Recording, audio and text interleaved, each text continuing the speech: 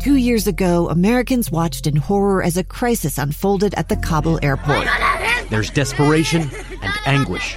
More than 80,000 Afghans have since arrived in America, but this story is still unfolding.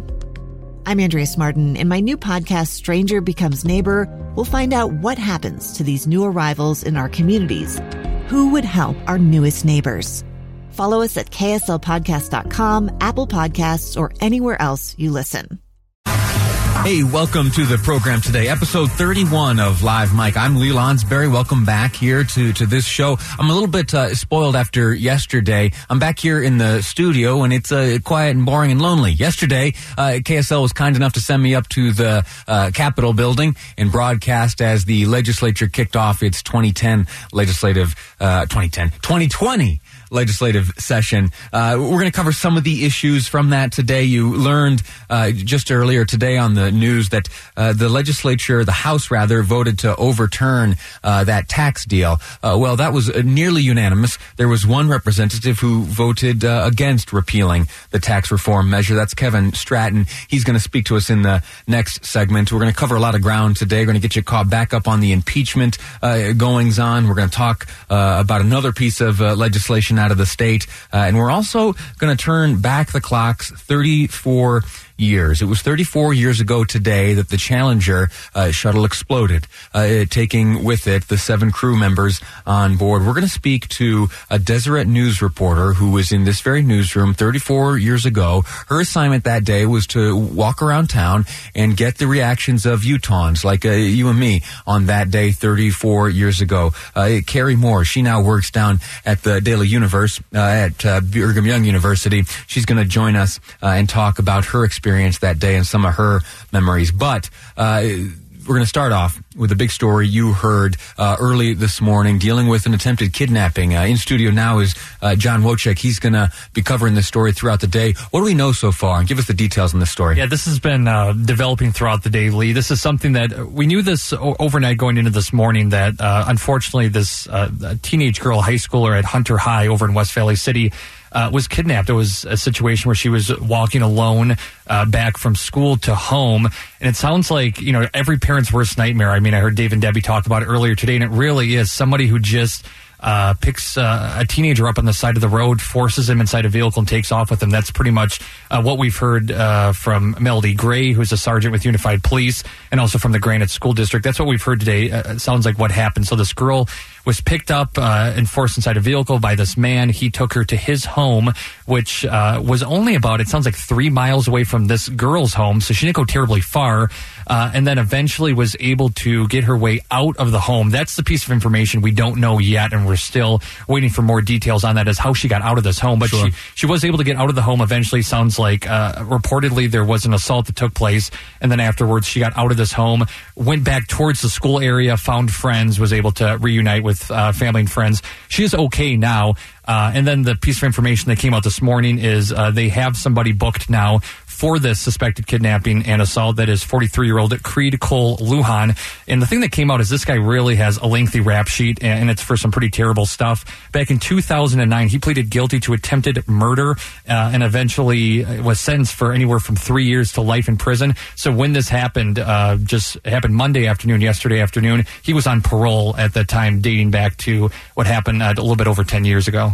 How much time had he served for that, within that? I'm not sure exactly how much time he served on that. We're still waiting for some details, I think, on exactly his background as well. But when that came out, I mean, that was really a scary piece of information, because it's already, terrible enough as it is, but you never know what exactly intentions were. And we don't have any reason to believe that he had any sort of, past relationship with this teenage girl or even knew her. It just seems like he lived nearby, was driving around and spotted someone walking alone. Remind me, for which crime was he arrested, charged and convicted? 2009, pleaded guilty to attempted murder. That was in 3rd District Court, and he did that in exchange for a charge of aggravated kidnapping being dismissed. So if you want to put this and just pigeonhole it for a past history of kidnapping, as recent as 10, 11 years ago, that was there with this individual. So we've heard from a couple of different people. Melody Gray's been really good for she joined Dave and Debbie earlier today, sure, and also Ben Horsley, the spokesperson for the Granite School District. And I think the important message that he's tried to get across today is, One, hopefully this doesn't reflect, unfairly and poorly on the area, because it is a relatively, safe community, a good school district, and things like this don't happen every day. So that's why it gets everybody's attention when you see something like this happen. And he also said all you can do at this point is, learn lessons, and hopefully, even if you have to go out of your way to do it, you should be walking in groups, because there is power. He said there's power in numbers, and people like this, you don't want to imagine it's true, but it is, will drive around and just look for a lone individual person who doesn't have any sort of help. If you're just with one other person or two other people, it can be the difference between somebody, trying something horrible like this and not. Sure, but when this story is all said and done, at least at the moment, all the good guys are safe and the suspects are in custody. It seems like it. He's been booked, and it's on a number of different things. And at this point, obviously, no charges, no conviction. This all happened yesterday. Right. But with the past history he has, you think there's guilt on his part. You would assume, and we'll find out more from, I'm assuming, the girl who was kidnapped and anybody else. But a really cool story, lastly, from how police were able to do it. While she was kidnapped and in the vehicle, she I believe, texted her friend, sent a description of the car she was in and where they might be going for a home. Eventually, the individual who kidnapped her took the phone, threw it out of the car. Well, someone found the phone, contacted police. Police then did what they call, I believe, a graph search, something where they figure out where the location is, and then they just go door to door in a certain mile radius. And they eventually found a home and a vehicle that matched the description that the girl texted, and they knocked on that home, and it was the right one, and they were able to find this guy. So it was a great job from that girl who was, you can't imagine what her emotions are like and how scattered her brain probably was to take a deep breath. What can I do to help myself in this situation? Right. Send a couple of text messages out, and then eventually someone found that phone and was able to get the individual responsible, we assume. What's the victim's age again? We don't have an age, but she's in high school, so you can get a range. So you're saying the detail that stands out to me, the phone was thrown out of the vehicle, moving vehicle. The linchpin here is that someone found it and then alerted authorities. That's what it sounds like. Cops were contacted in some regards, whether once the phone was found, cops were then notified, and they were able to figure out, okay, the phone was found here. Sure. And like I said, they ended up finding this individual's home who kidnapped her was about 7 minutes away from her home, same neighborhood, essentially. And they, door to door, hey, we're looking for this type of home, this type of vehicle. And eventually they found the right one, and they were able to, figure this out in a matter of, same day, at least a couple of hours. Good for law enforcement. Glad the good guys are okay. Glad the suspects are locked up.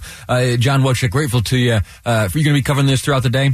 Kev covered it throughout the morning, and I think the next thing will be what happens with this individual that's booked into jail. I don't expect anything more on that today, but I think the rest of this week we'll probably find out more, and the details on how she escaped that home, because we're still waiting to find out, how she got out of this individual's home. So we'll probably find out more about that sometime this week, I would imagine. Good for her. John Wojcik, grateful to you for sharing with us these details. Listen, just a few minutes left in this segment before we move on and talk about the overturn, at least in the House, of this tax reform measure. I want to catch you up on a few of the things that happened yesterday during the impeachment proceedings. We missed out yesterday as we covered things at the Utah legislature on a lot of the goings-on in the defense's turn to defend the president. That started Saturday morning. And I'll tell you what, I was running. I like to kind of go jogging if I can, and I spent about an hour or so on Saturday running. And I'll tell you what, there is nothing more... well, I don't know. What do you listen to when you run? I listen to often it's music or spoken word stuff, audiobooks. But for the first time, I was listening to impeachment proceedings. And for the first time, it's me listening to Cipollone, and I'm listening to all the folks, all the attorneys on the president's defense team as I'm running. Anyway, so that was Saturday. They took a break on Sunday, and then yesterday... Monday, while you and I were up at the Utah Capitol learning about what is going on and what are the legislative priorities of all the big, important, powerful people up there, it was the president's defense team making their case for day two of their attempt. And I want to just walk through a few of the comments that were made. Ken Starr yesterday was talking about a war of ideas in his defense of the president. Here's some of those comments from Ken Starr from the floor of the U.S. Senate. Impeachment is hell, or at least presidential impeachment is hell. Those of us who lived through the Clinton impeachment including members of this body, full well understand that a presidential impeachment is tantamount to domestic war, albeit thankfully protected by our beloved First Amendment, a war of words and a war of ideas. There was a face yesterday and today on the team of the President's Defense Council that you may not have recognized. A blonde-haired woman, you might not recognize her. Her name is Pam Bondi. Coincidentally, Doug Wright and I, years ago, were on assignment down in Tampa, Florida.